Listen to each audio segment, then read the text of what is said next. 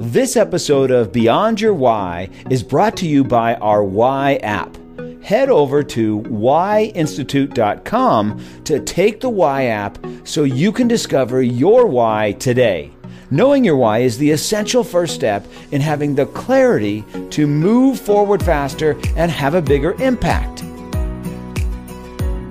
Welcome to Beyond Your Why podcast, where we go beyond just talking about your why and actually helping you discover and then live your why. And so if you're a regular listener, you know that every week I bring on somebody that has one of the 9 whys, and then we see how their why is played out in their life. And so for today, we're going to be talking about the why of contribute. To contribute to a greater cause, make a difference, add value, or have an impact in the lives of other people. People with this why feel compelled to be part of a greater cause. They don't want to be the cause necessarily. They simply want to participate and offer their contribution. They love to support and relish the success of the greater good, the company, the team, or whatever the cause may be. You'll often find them behind the scenes looking for ways to make the world a better place. You may also find them in more of a public forum, trumpeting a movement or a message. People with this why are go-to people, the ones you look for when you need help with just about anything. They use their time, their money, their energy, and their connections to help other people do better. Now today, I've got a guest for you I've wanted to have on for quite a long time, but there's a reason I haven't been able to get him on here. And let me read you his bio. Now he showed up, he's one of my really good friends, and he showed up with his bio, and it's about 2 pages. And he's like, yeah, here's my bio, go ahead and read it. And I said, that's about a 10-minute read. And so I'm going to read you just the beginning of it, and then we'll talk about some of the things that are on his bio, because it's very fascinating, the path that he's been on. His name is Jeff Apodaca. He is the president of 47 LLC. It's a venture group incubating and developing new investments in business in New Mexico and this region. Businesses such as Fathom New Mexico or High Desert Hemp, he co-founded and serves as president. Fathom is a hemp seed farming, processing, extracting company in the explosive new industry. He's the co-founder and partner of GoStation, a new green technology powering electric vehicles. He also advises the Apo Action Foundation, which stands for Advancement, Progress, and Opportunity. It's a nonprofit group working with businesses, social and political groups to advance economic and educational opportunities for New Mexico. He launched, produced, and co-hosts a weekly TV show called Let's Meet in the Middle, bringing political and business leaders together, discussing ideas that bring leaders together, not divide them. The goal is to work together to grow New Mexico. He is also a former gubernatorial candidate in the state of New Mexico just last year, in 2017, 2018. There's a whole lot more I could read, and there's a whole lot more we're going to get into, but I want to bring him on. Jeff, welcome to the podcast. It's not that long. You're just a slow reader. There's 2 pages you gave me. That's not 2 pages. But this one's 1 page, but that one's 2 pages. Yeah, but it's the same bio, by the way. But thank you very much. It's great to be here. So you now host a TV program. It's called what? Let's Meet in the Middle. Let's Meet in the Middle. As you said, I ran for governor. We moved back here, 11 years ago, Jackie and I. And I'm from Santa Fe, and my wife's from Albuquerque. And I lived in New York and LA in the media business for 27 years.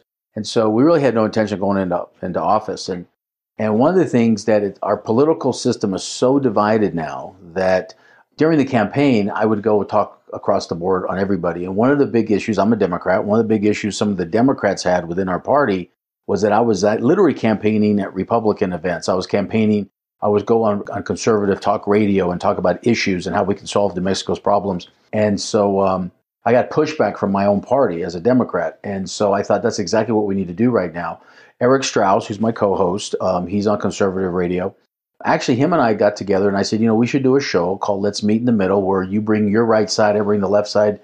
Let's talk about New Mexico issues and how we can solve the problem, where sometimes in the middle, where your grandfather, your father, my dad, who was a former governor, worked with both sides to get things done. And politically, it's so polarizing. So our TV show, Let's Meet in the Middle, we talk about issues, and the goal is we bring both sides on, roundtable discussions. But by the end of the show, it's like we talk about crime. Okay, what are the solutions? Everybody's complaining about it, but what are the solutions? And that's really what our show tries to do every week. Let's go back. Let's bring everybody, let's let people get to know you, because there's a lot more to you than just what you're doing currently, because you grew up in Santa Fe and your father was the governor at that time.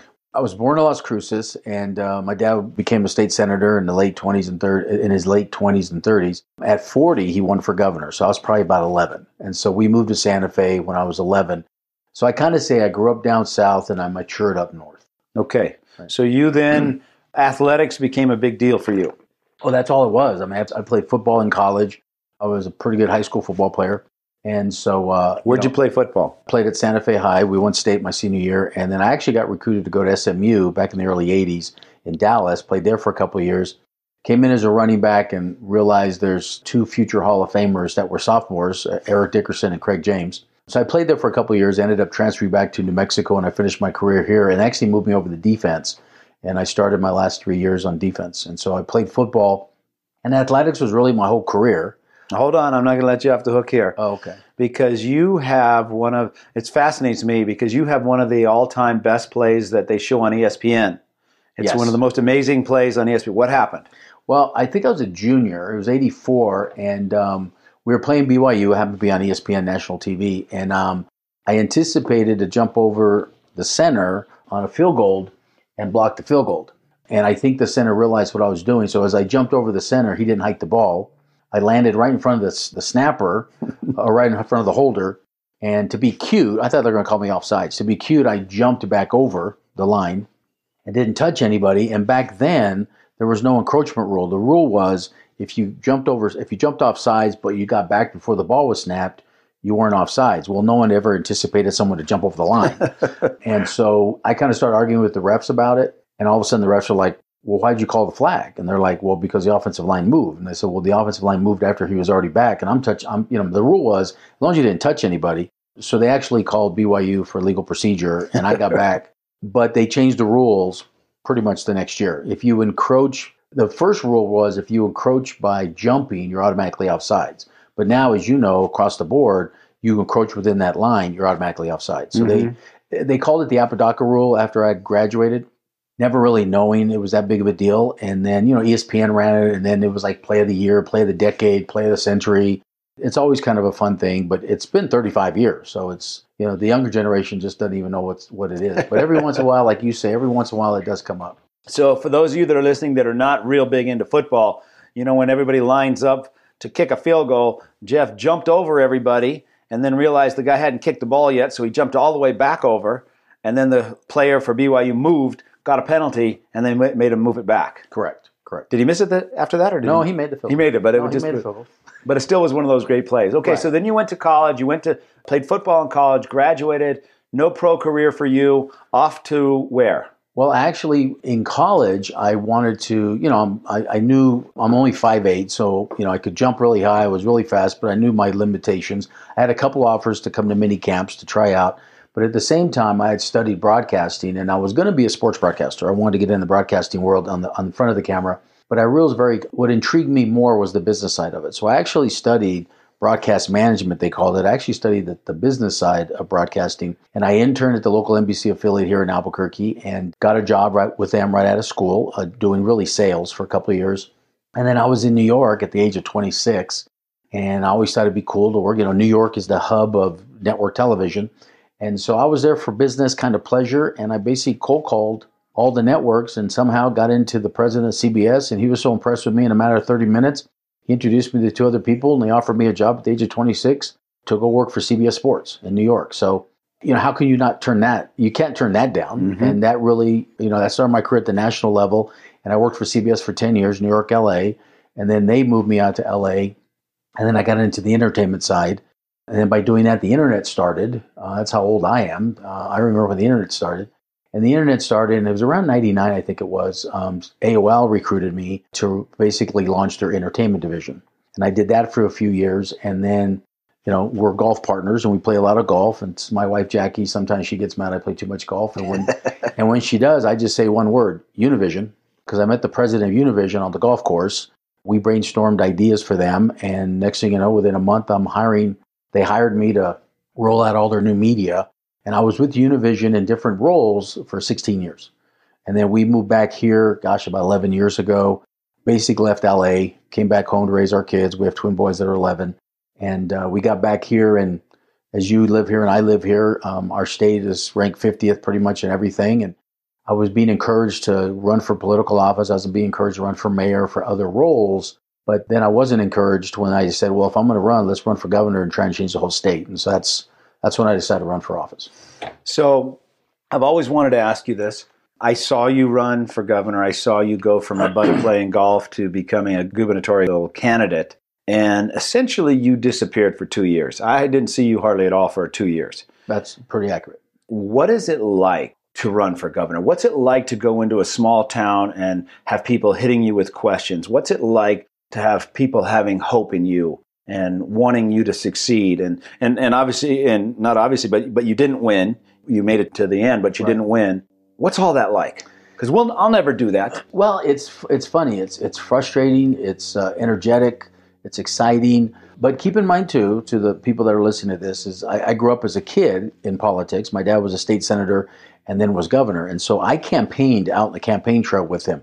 My wife calls me the social butterfly. You know, I'm one of those guys that in the entertainment business, everybody knew me. I went to all the parties. I networked, you know. So to me, that energizes me. So, but the biggest reason, and it goes back to my why to contribute, the biggest reason I ran, and if I didn't do the why with you and Jackie, I don't know if I'd have ever run for governor. I always knew I wanted to give back. I always knew I wanted to help people. I've always done that. But, you know, when you're out there campaigning, the reason I ran more than anything else is because what I do is, and I guess you look at my why, it's why, how, what. You know, I make sense of things and then find better ways. And I've always done that, whether I was playing football, where I was a team captain, stuff like that. So I'd actually created a white sheet of how we can solve New Mexico's issues. And I peddled that around for 10 years to politicians. And the biggest issue is our politicians really just don't understand business, don't understand some of the things. They worry more about their political careers than doing things. So it was really, you know, for me, it was like, let's go out and talk about the issues and talk about solutions. And if people like my ideas and solutions, then they'll maybe like me, and then I can help change the state. And so, you know, it's hard. I mean, I've never done anything like it before, but I knew it was really actually harder on Jackie because she didn't anticipate it.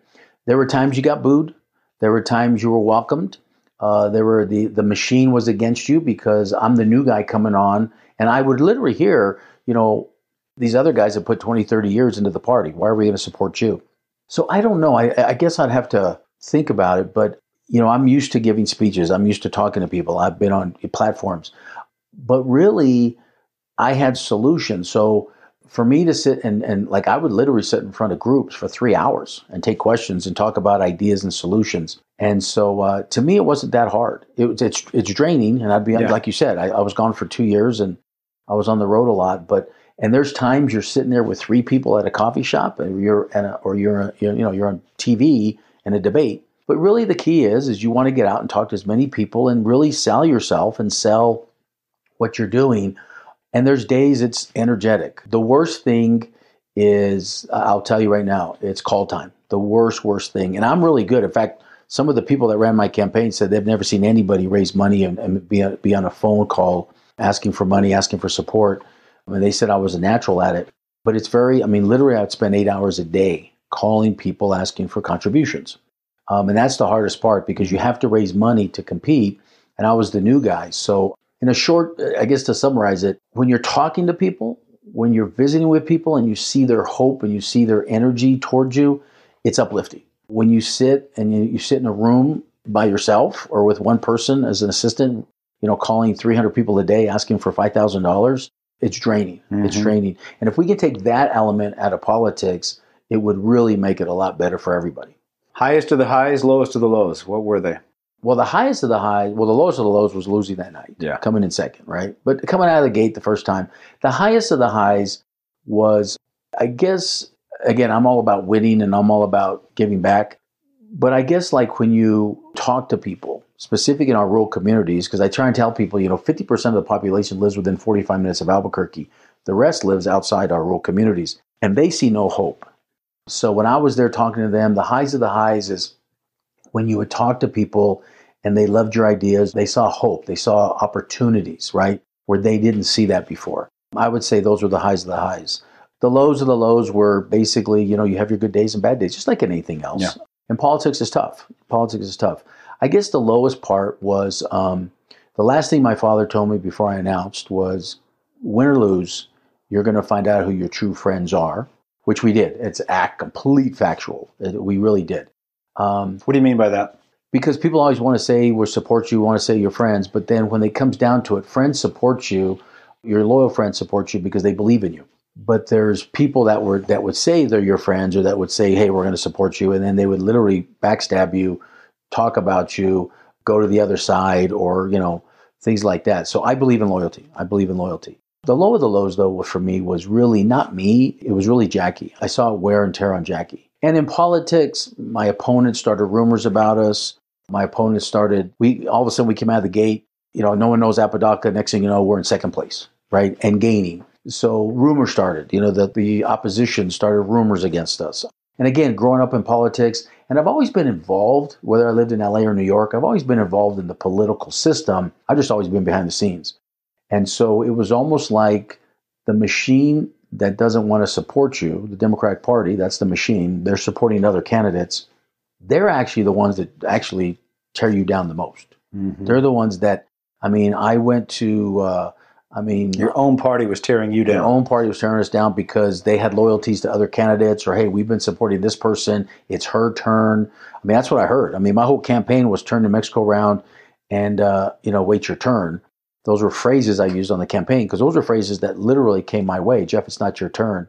And actually, the way I decided to run is the party and some of the party leaders that are running the party today, they actually came to me and wanted me to run for mayor of Albuquerque. It got so serious that candidates that are mayors now or ran came to me and said, look, if you run with your background and your support, and if they support you, we have no shot beating you. My philosophy was I'm not running for political office to start a political career. Yeah. I wanted to make changes. I wanted to see, I've worked around the country. I've seen how other cities, other states, other politicians have changed their state for the better, and we're not doing it here in New Mexico. So I just really wanted to make those contributions and changes, make those changes, and get out. Mm-hmm. That's really all I cared about. I didn't care about political careers.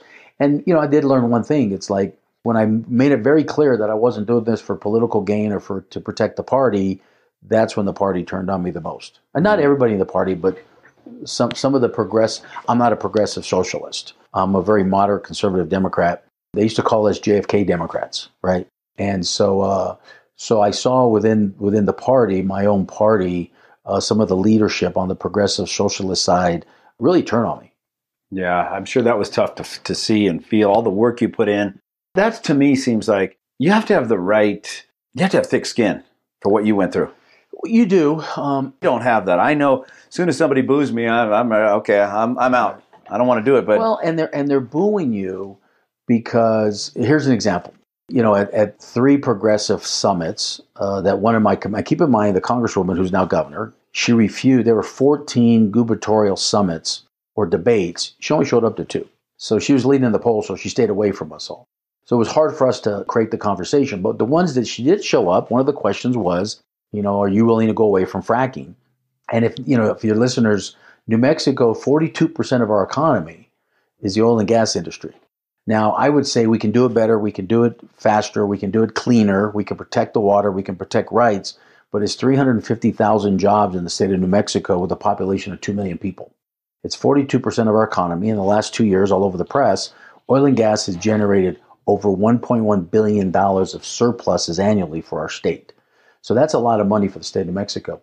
So I would literally get booed because the progressive socialists within our party, which control the party now, literally would boo me or set the stage to shame me on stage because I was the candidate that was going to protect the economy, was going to protect economic growth in New Mexico, at the same time protecting our environment. We can do both, right? I also came out with a plan to invest $1 billion into renewable energies. So I laughed about it, but sure enough, the person that won, she never addressed it. She never answered the questions. She would tell cute little stories, but no one's going away from oil and gas, and we're not stopping fracking. And we have reserves to the, So have you felt politics to be a fair fight? Oh, no, not at all. Not at all. But I didn't expect it to be a fair fight.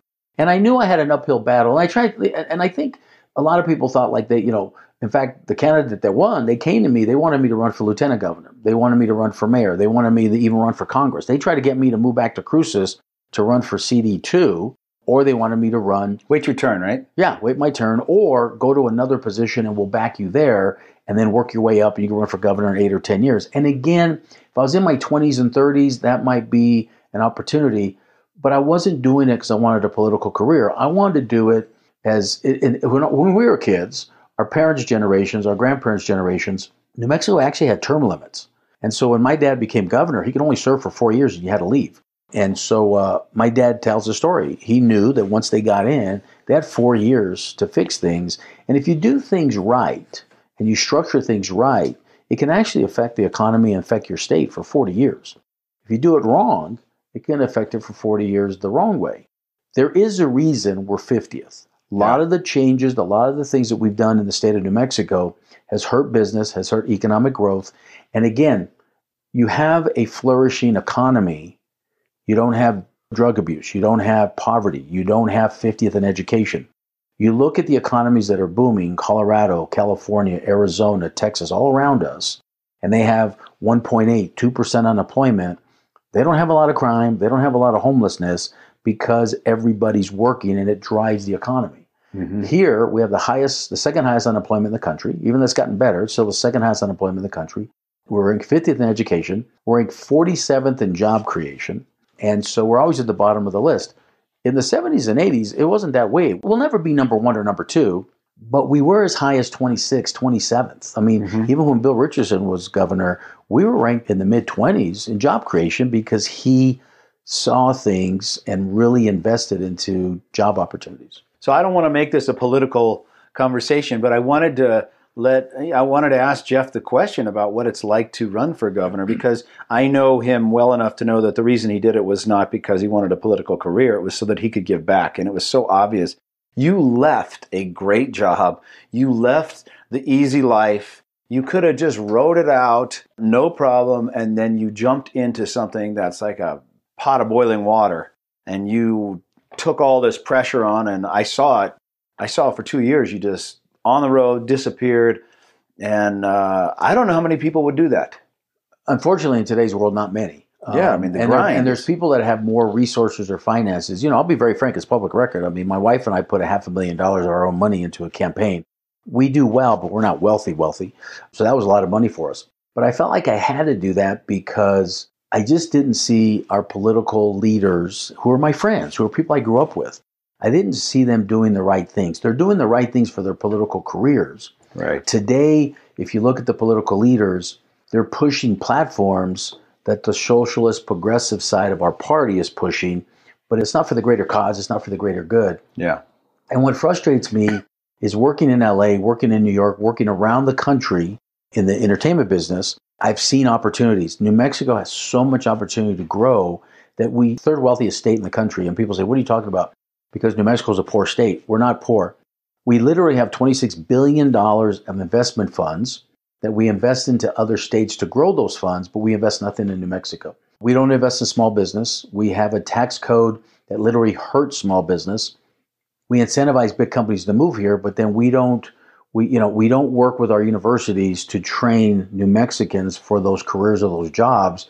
So that's the biggest reason companies don't move here, because they're like, wait a minute, I can go to Arizona. And Arizona State has, 71,000 students going to school there, and you're training them for 12 different industries. Literally, they can move their industries there and have a pipeline of workers. So we could do better, for sure. We could definitely do better. Yes. Just a little bit. Well, let's change subjects here, because we left out a big part of your story, and that was cancer. Yep, 40 years ago. Tell everybody what happened. So I was a senior in high school, and playing football, get recruited to go play Division I football. Our state was ranked number one in the state. I was the leading running back in the state my junior and senior year. So, pretty confident I was going to go to college, pretty confident I was going to go play in the old Southwest Conference because that's where I wanted to play, and played 6 games my senior year.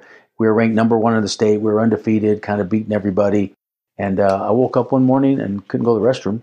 And I was slowing down. I was sluggish. I remember at certain games when it was really hot in the fall, I was getting fatigued. I would throw up. And I just always felt tired and sluggish. I didn't know what was going on. And so, sure enough, I had a rare sarcoma, the soft muscle that had embedded in my body, and my soft muscle and embedded It was embedded in the prostate, so the press called it prostate cancer, but it really wasn't that. But I was the 9th person in the world to ever have my type of tumor. It was fast growing, so we caught it early, thank God. And but basically, football went away. They told me I'd never play again. I spent 2 years of chemotherapy and radiation. From New Mexico, we went to MD Anderson because Dr. Jaffe was the only person in the country that had ever dealt with this type of cancer before. And knock on wood, and praise Lord Jesus, that 40 years later, I'm still here. So I tell people all the time, it was 2 years of misery, but I wouldn't change a thing. I missed out on playing in the state championship game, absolutely.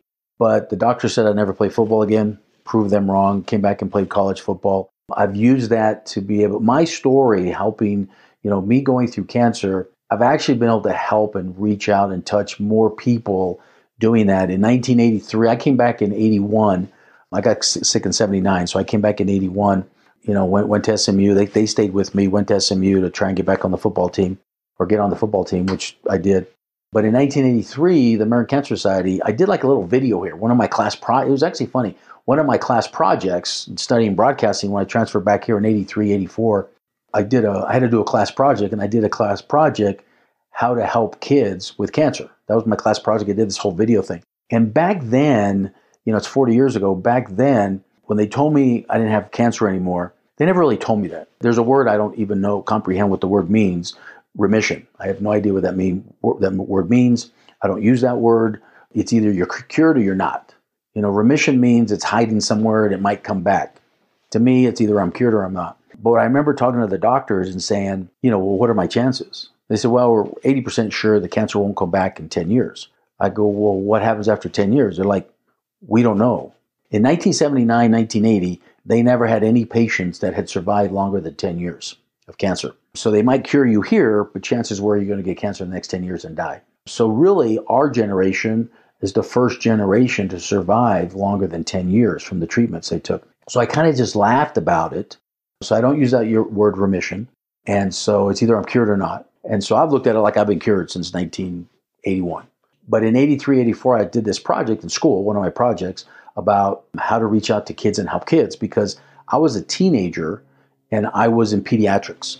And so this 17-year-old's hanging out with a bunch of 7-year-olds. So, and then the other people that have cancer in their 30s. So teenagers, I never felt like I was part of anybody. I felt like I was on an island by myself, and it was very lonely.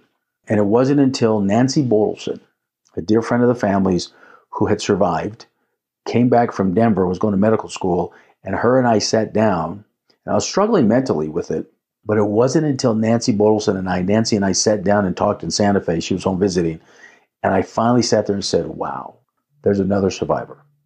There's somebody that understands what I'm going through. Because even that I had the prayers and the support of friends, right, and family, and tremendous support and tremendous love, I still felt like I was all by myself because no one really knows what it feels like. No one knows the chemotherapy taste. No one knows the burns of radiation. No one knows what it's like to be a 17, bald, and lost 38 pounds and lose your scholarship to go play Division I football, right? And be told never to play football again. And so I felt like I was on an island. So when I got cured, I went back to college. I said, that will never happen again to another teenage kid. So in 83, I did this project at the UNM, basically saying, how can we help kids that are going through cancer? It turns out the American Cancer Society got a hold of that. They played it. And in 1983, they came and asked me to go speak at the National Convention in New Orleans. So I went and spoke to 2,000 people. And the most amazing thing that happened when I walked off that stage, and I was the last speaker of the night. When I walked off that stage, you'd have thought I was a rock star. I literally got bombarded by parents. And what I heard was, I now know my kids have a chance, right? Sorry. Gosh, sorry about that. So it really hit me where all of a sudden, my story not only helps kids, but helps parents know that their kid will survive. From that moment on, it was time to get back and tell my story, not because I want my story out there, but to give hope to people. I remember being in bed going through chemo, and I would see a story of an athlete that overcame this, and that would give me hope. That's really what I started to do. And then I got involved with this organization called Cancer Mount, and it was really recovered patients talking to patients. But at the time, they had no one in the program. And keep in mind, I was like 23, 24. So they had no one in the program. So I actually spent the next 5 or 6 years on the off season just working with high school kids around the country, around New Mexico, helping them. And then on the off season, in college, I traveled speaking at conventions or speaking to groups about there is hope, there is success. Look at me, right? And I've been doing that ever since. And then back in 1999, I guess it was, around 2000, Jackie and I, we basically started a foundation here because we lived in LA and we were doing things in New York, we were doing things in LA, but it was time like, okay, we're in a financial area, we're in a financial secured area in our lives where New Mexico needs help. We're going to these, we go play in a golf tournament for the Cancer Society in LA, and literally they'd raise $3 million at a golf tournament. You come to New Mexico, they might raise 20 grand. Right. So we actually turned our resources, living in LA, we turned our resources back to New Mexico and said, even that we live in LA, let's get back to the kids of New Mexico. So we came back here and started a foundation here, and it was tied to my 20th anniversary of surviving cancer. And we had a big party, a bunch of Hollywood buddies of mine came in. We had over 550 people. And what I learned at the time, and I'll summarize it really quick, is by that time I was at AOL. I had left CBS, I was at AOL. I was in shock because what upset me more when I went through treatment, being a teenager, there was nothing to do in the hospital but take your treatment, read a magazine, and go home or watch soap operas. That was really it. Technology really wasn't around. Was shocked 20 years later, pretty much in every hospital, that was the same thing going on. So we came back here and we pitched the idea to the Children's Hospital and the Cancer Center, and we raised $1.5 million, and we built out the multimedia center. We built out programs. We built out programs for the kids. So when the kids are in the hospital, they have a computer center, a multimedia center. They have a movie room. We have pizza night. So we do all this stuff, and we create an endowment now that's funded. So a lot of people will give money, which is awesome, but then they leave. And then all of a sudden, year 2, year 3, year 4, there's no funds. So we made sure not only did we build out a multimedia center and start these programs, but we created a scholarship fund and an endowment fund to make sure those programs are run for at least 20 years. So we're very blessed on that. I've heard you talk about that multimedia center for years, but I didn't even know what it was. I never knew the story behind the multimedia center. And I bet you most people don't know that at all. Most people don't know any of this about you. Right. They saw the governor's son running for governor. That was what they saw. Pretty much. And you would hear, he thinks he should be governor. And my opponents use it against me. He's just running for governor. Yeah. But you're right. You and I sat down and you helped me with my why. And we felt like we came up with a pretty good message. And then things get crazy. You don't see me, and I have a messaging team that thinks they know what they're doing better. And I think you said it the best. And when I had you on my TV show was like, no one really got to know who you were. Yeah. It was all about, here's my solution. And they're, well, who is this guy? Right. What's the story behind the guy? Why is he sitting there? Why am I listening to this guy? And that's why, for me, I really wanted to have you on here because your story is so much more about the rich kid from Santa Fe whose father was the governor who wants to now be governor because it's his time to be governor. That is so far from the truth of who you are. And I saw it, but the story never really came out right. I would probably agree with that. And I think and I'm not sure if I'll ever run again, but I'm getting encouraged to run again, especially now. Here we have surpluses and our legislators want to raise our taxes and the economy's still struggling. So I don't know if I'll ever run again, but if I do, I will tell you, we joke about simplification. There was a couple of guys on your podcast earlier about Simplify, and I can't remember one of their guys' names, but I remember thinking okay, that's the guy that's going to do my messaging. He can simplify because that's what he does in his world, right? Yes. I can't remember your guest names, but that's what he did. He would simplify, and he works with companies to simplify their messages. And I think you and I have talked about that. Yeah. You always come up with better ways, right? Because that's your why. Mine is to contribute for the greater cause. But my how and what is also to make sense of things and find better ways to do things. Yep. And so that's what I do really well. Yes. But then I've always kind of, I tell people I was successful in the entertainment business because I built a team to make sure the team was successful, not me. And I saw you many times go to bat for your team. You didn't go to bat for your team to get more for you. You would go to bat for your team to get more for them, get them a raise, get their lifestyle up. It was never, hey, give me this money. I remember that because you were talking about one of the first things you did when you moved back here and took over the media company here is got everyone around you, their wages up. Well, what amazed me was New Mexico, because keep in mind, so I took a step down from corporate to move back home. But in the meantime, I took a kind of a lateral move and ran all the stations and properties, 77 of them, Texas West, right?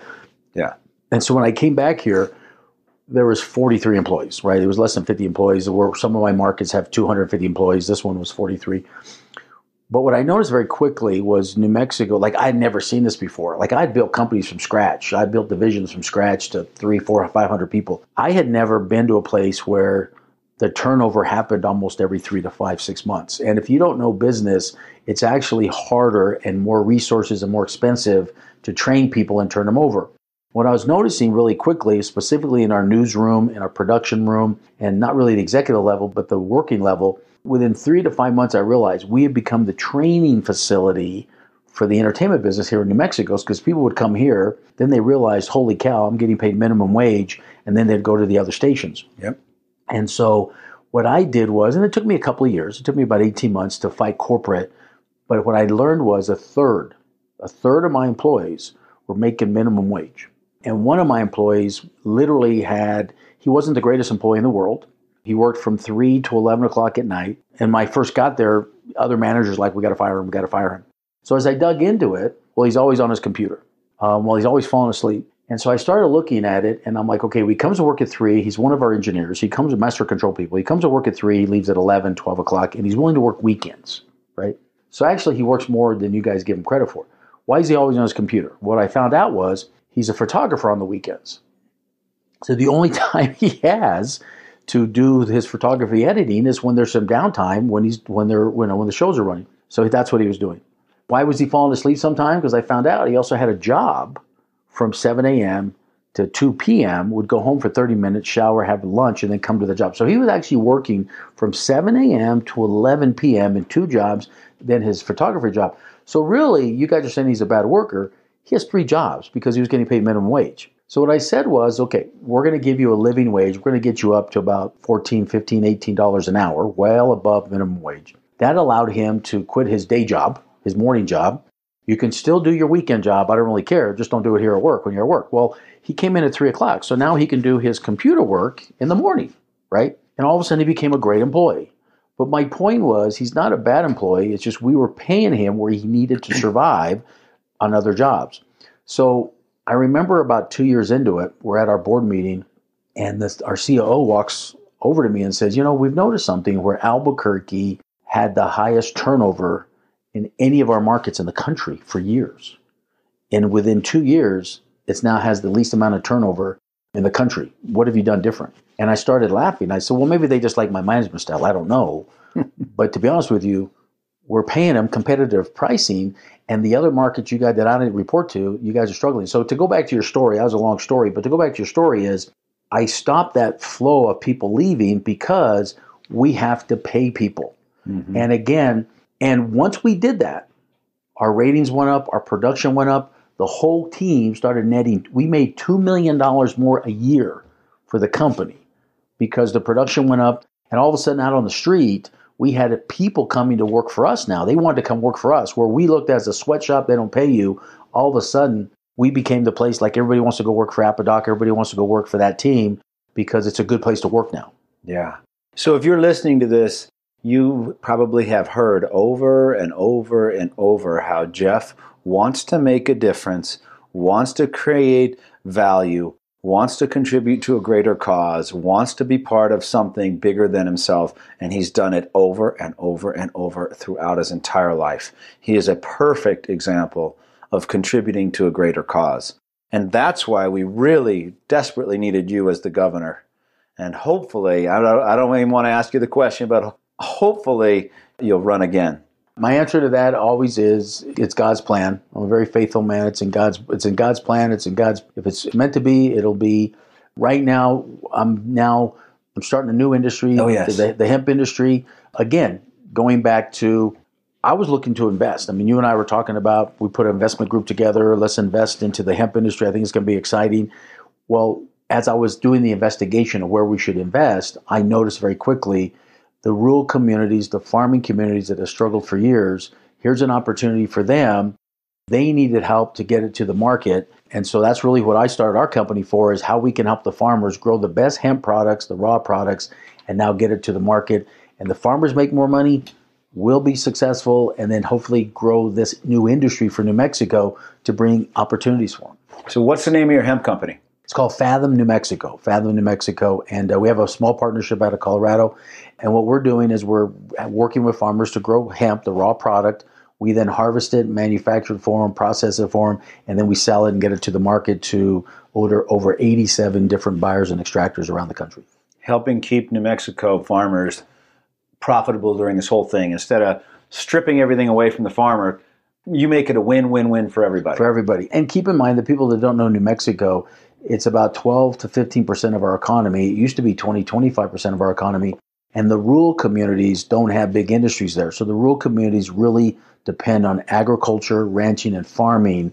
And a lot of these communities have really been struggling. So the hemp plant grows very well in New Mexico, grows well in dry climates, goes well in different altitudes. So this could be a new agricultural crop for struggling farmers. So that's our goal, is how do we help them grow the best?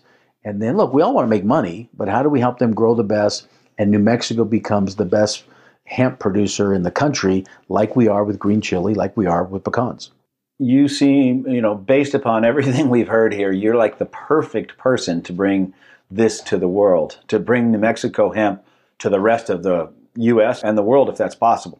Well, we hope. That's the goal. That's the goal. So, we're in a good position right now.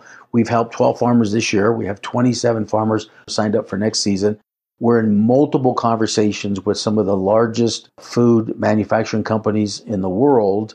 Basically, we're pitching them, let New Mexico provide CBD. And for your listeners who don't understand, it's not cannabis, it's not marijuana, it's the hemp plant. It still has the CBD oils that are health benefits for you, but it doesn't have any THC, the medicine in it, or the ingredient that gets you high. So I always tell people, hemp is the non-alcoholic beer of beer, right? Yeah. And so, but it has the same CBD medical products, plus the fiber in the plant. You can make 2,500 different products. So the goal is the hemp plant, not only is there medical benefits to it, there's fiber, there's feed, there's things you can make from it too. So it could be a major industry for the state. So if people are listening to this and they're interested in hemp with you, who would you like to have contact you, and how should they contact you? Well, they can go to fathomnm.com, or they can find us on Facebook at Fathom, and it's FATHOM, Fathom NM, or just look for me on Facebook or on social media, or you can call 505-309-0839, and that's my cell phone, and they can reach me there. Who would you like to have reach you? Farmers, extractors or buyers that want to buy the hemp product, and then farmers who want to really grow the business. We come in and help the farmers grow and get it to the market and harvest. So we're looking for both sides. We're looking for farmers to help them grow, make a great product, and then basically on the sales side, extractors and people, food product manufacturers that want to put it in their foods, want to put it in their CBD oils and their medicines to get it across the board. Awesome. Jeff, thank you so much for being here. I've been wanting to do this a long time. I know, we could go forever, but Gary, thank you so much. I really appreciate it. Have a great day. Hey, you too.